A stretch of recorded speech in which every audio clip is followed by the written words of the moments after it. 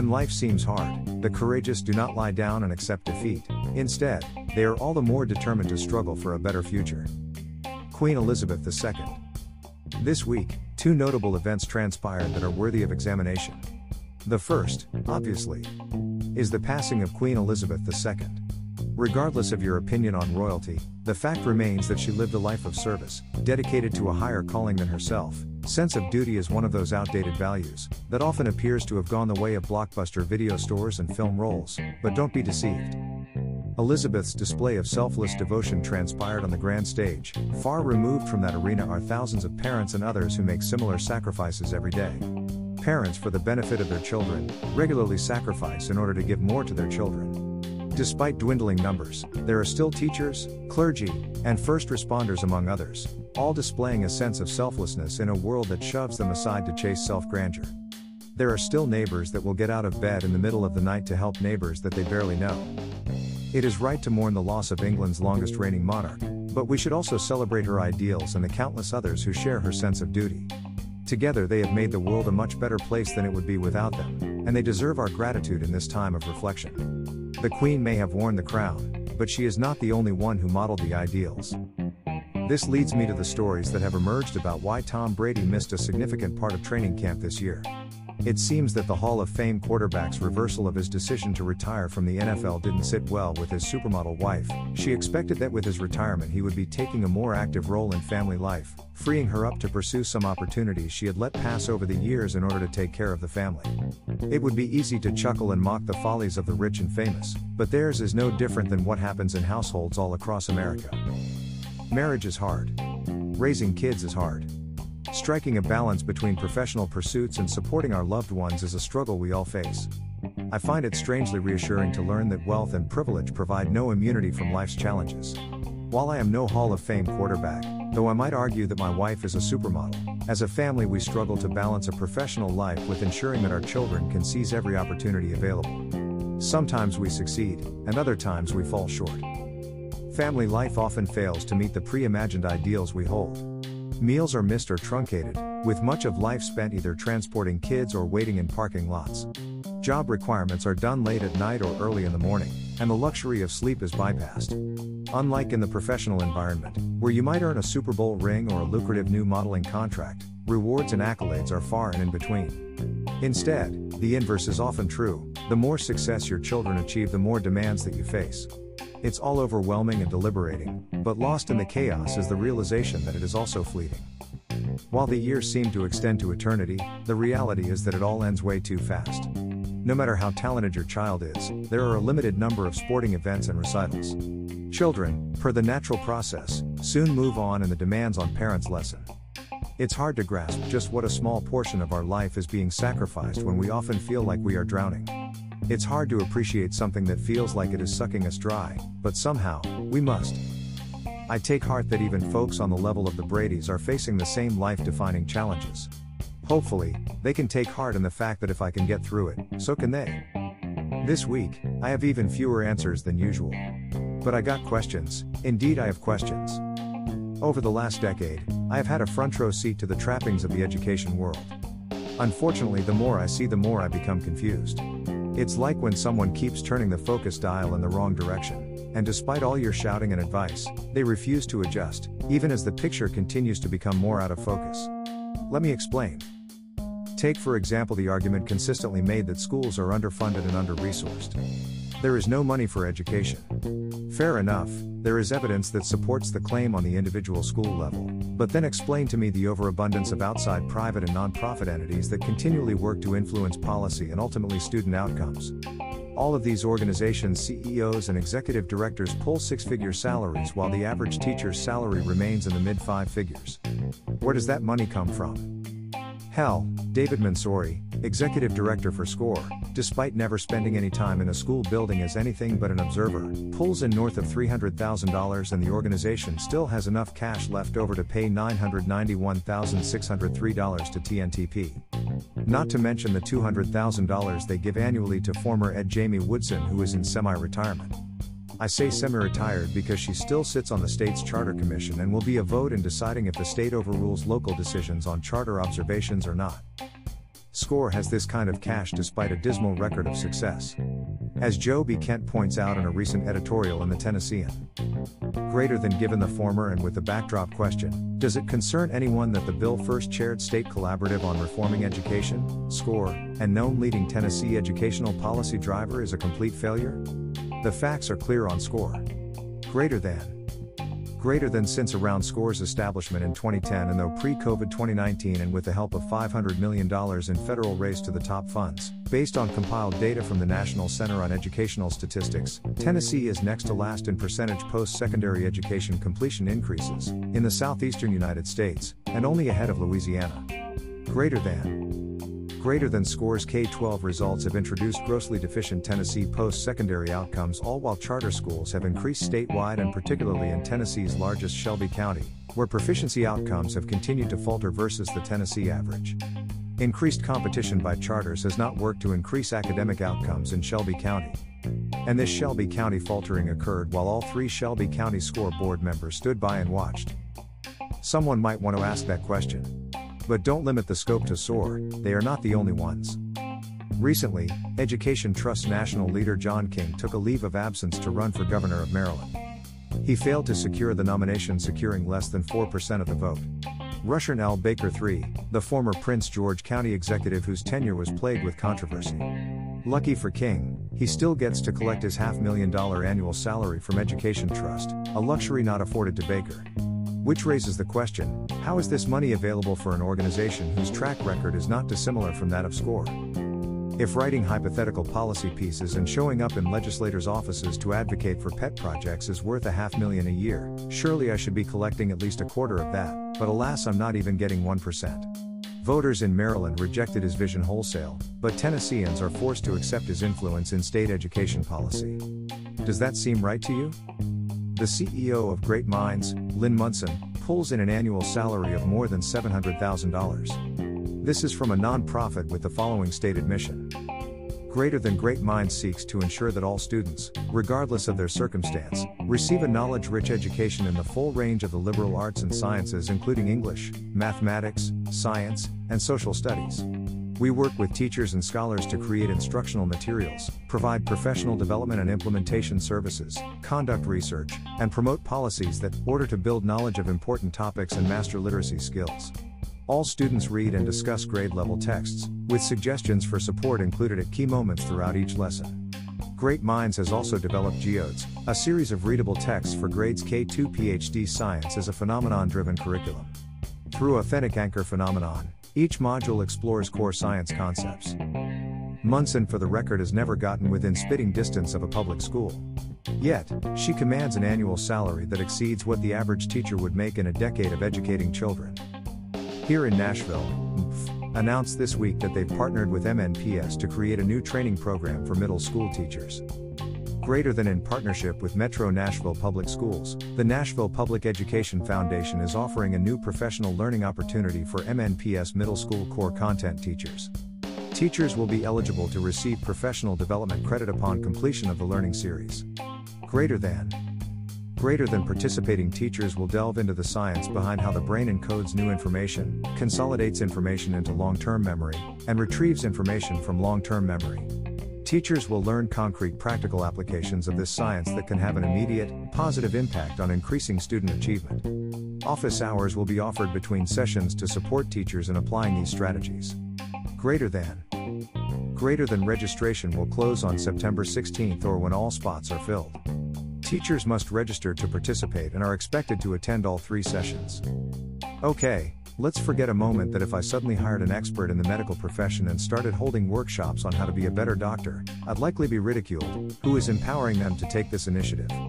If further training is needed, why is the district not providing and paying teachers for it? Why the middleman? Every one of the sessions takes place at 7 at night, which means that unless it's only 20 minutes long, most of those teachers will be getting home past their normal bedtime. Shouldn't somebody who professes to serve teachers be cognizant of that? So who's conducting this offering? Of course, it is a Teach for America alumni and a longtime leader at KIPP, charter schools. Greater than Nancy Livingston is the founder Village Court Consulting, an education consultancy focused on developing instructional leaders. She brings over 20 years of experience in K-12 education. She has managed and coached principals, assistant principals and curriculum teams in New York and Nashville. In 2019, 3 of the schools she supported received reward status from the state of TN. During her career, she has built teacher and leader training programs grounded in the science of learning. Nancy began her career in education as a Teach for America Corps member in New Orleans, Louisiana. She has an MBA from Yale University and BA from Davidson College. Is this because the district doesn't have any veteran teachers capable of leading this training? Is it because classroom teachers aren't smart enough, or do they come from the dumbest teacher prep programs? Perhaps she'll teach teachers how to cherry-pick students in order to earn reward school status. The irony is that once again MNPS is taking money that should be targeted to schools and filtering it through a private entity to enrich an alumnus of another organization that has worked to destabilize the teaching profession and public education for decades. Which, to be honest, is the only success of scale they can cite. Why? Now that we've established that in reality there is a shit ton, to put it bluntly, of money in education, why is it continually going to the wrong places? Why does investment in private entries, be they for profit or non-profit, continue to grow, while investment in schools themselves falters? Why does this investment continue to grow at a rapid pace while student outcomes only grow slightly? 50 years on this earth have taught me that people don't continue to invest money if they don't feel like they are getting a return on their investment. So what's the return here? Who knows? None of the private entities are required to disclose where they get their money from and are only nominally required to share where they spend it. Why? If public education is a public good, and schools funded by local and state governments are required to be transparent about their finances, why is the same not required of those who regularly try to subvert the work of those who are charged with educating children? Education continues to be a field where everyone who has ever sat in a classroom feels like they are now an expert. We continuously scream about equity in education, yet the system is designed to hold those closest to children accountable while those most removed are granted the most influence and held free of accountability. Really doesn't meet my definition of equity, but seldom is a question raised about who is receiving the most benefits from the public school system. I'd argue that purposely underfunding schools forces a reliance on outside entities. It's like my house: if I never have time to clean, then I'm more likely to look for an outside company to clean it regularly. Provide the funding and resources necessary for districts to serve their families, and some of the need to rely on outside entities likely dries up. You frequently hear about threats to kill public education. I have my doubts about the veracity of those claims. Killing public education kills the proverbial golden goose. Destroying public education would be akin to slaughtering a sheep before fully shearing it. Retake blues. My new pet peeve these days is over policy around students being permitted to retake exams. Getting past MNPS not having a universal policy, why are individual school policies not geared towards facilitating learning instead of punishing students? Recently I took my AHIP exam in order to sell Medicare. In order to be licensed, I was required to score over 90%. If I failed to achieve that score, I was provided 2 more opportunities in which to pass. If I scored an 85% on my first attempt, and a 93% on my second, my score was 93, not the average of the 2. I passed. Demonstrated mastery of the subject, and am licensed. Nothing else matters. Every test that a student will take as an adult has similar parameters. I can't think of a single one where there is not an opportunity for a retake. Some may argue that the bar and medical licensing may be an example, but let's face it, in the past, the stringent requirements were designed to keep the riffraff out of the profession. So why would we want to emulate that with students? The purpose of instruction is to facilitate student learning. Assessments are intended to get a read on if the instruction is serving its purpose, not to punish those who fall short. If a kid comes to school on a test day feeling under the weather because mom and dad were up all night fighting and they didn't get enough sleep causing them to score poorly, is that a reflection on their learning or on current circumstances? Why should we make them drag a resulting low test score around like an anchor for the rest of the quarter? I can hear the condescending replies now. I know you hate testing, but it's a part of the real world, a fact of life, that kids need to get used to dealing with. Sure it is.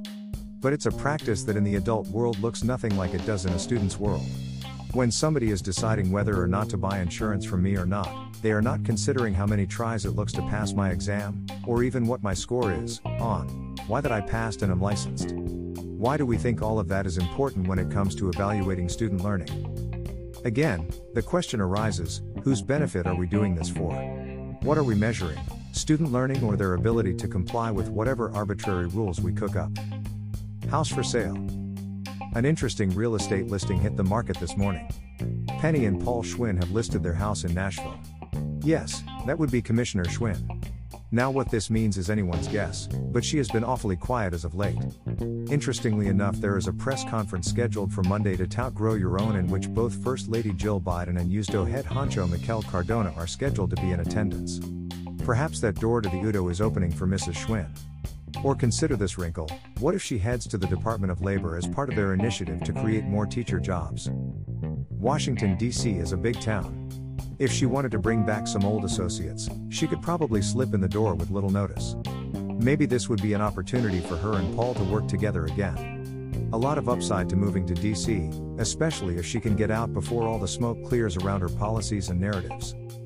Or, maybe she's looking to buy a bigger house in Nashville because the growing brood has outgrown this humble abode. Maybe Paul got a gig. Remember, Mrs. Schwinn is not opposed to collecting a paycheck from an employer in one state while living in another state, as she has done in the past, working for both the Texas and Maryland DOE and collecting her salary from her California charter school, where she was listed as its executive director. The only thing that is ever certain with Commissioner Schwinn is that there is always more going on behind the scenes than meets the eye. Quick hits. Last week, I mentioned a new education newsletter coming to Tennessee. This week's Andy Spears asks, why? Greater than that's interesting because the report has been offering the truth about education news in the state since 2013. There's also Chalkbeat. And, of course, Dadgone Wild.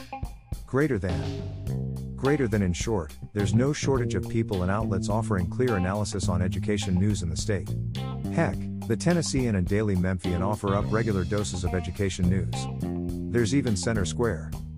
I don't normally engage in this kind of kabuki theater, but I've long been an admirer of Ryan Jackson, so I'm going to go ahead and congratulate him on his being named a finalist for Tennessee Principal of the Year. Though I must say that with all the Level 5 schools in both Memphis and Nashville, it is odd that a principal from neither district was named.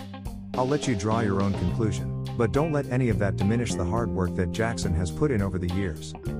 Tuesday, September 13th will be the first meeting of the newly elected MNPS School Board. A quick perusal of the agenda indicates a fairly benign evening. Though the director is slated to give an accountability update, and seeing as there is a press conference slated for that day to announce reward schools, I suspect a fair amount of back-patting will transpire. But since priority schools are also being announced, we are probably safe from seeing any administrators strain an elbow, as some restraint will be required. If you've got something you'd like me to highlight and share, send it to nornrad10@yahoo.com. Any wisdom or criticism you'd like to share is always welcome. A huge shout out to all of you who've lent your financial support. I am eternally grateful for your generosity. It allows me to keep doing what I do, and without you, I would have been forced to quit long ago. It is truly appreciated and keeps the bill collectors happy. Now more than ever, your continued support is vital. Fees associated with the blog are due the first week in September, and any help with those is always appreciated. An old rival used to accuse me of begging on the internet, an accusation with a ring of truth. But we all do what we can. If you are interested, I'm sharing posts via email through Substack. This has proven to be an effective way to increase coverage. I am offering free and paid subscriptions. Paid subscriptions will receive additional materials as they become available. Your support would be greatly appreciated. If you wish to join the rank of donors but are not interested in Substack, you can still head over to Patreon and help a brother out. Or you can hit up my Venmo account, which is ThomasWeber10. I don't need much, even $5 would help, but if you think what I do has value, a little help is always greatly appreciated. Not begging, just saying.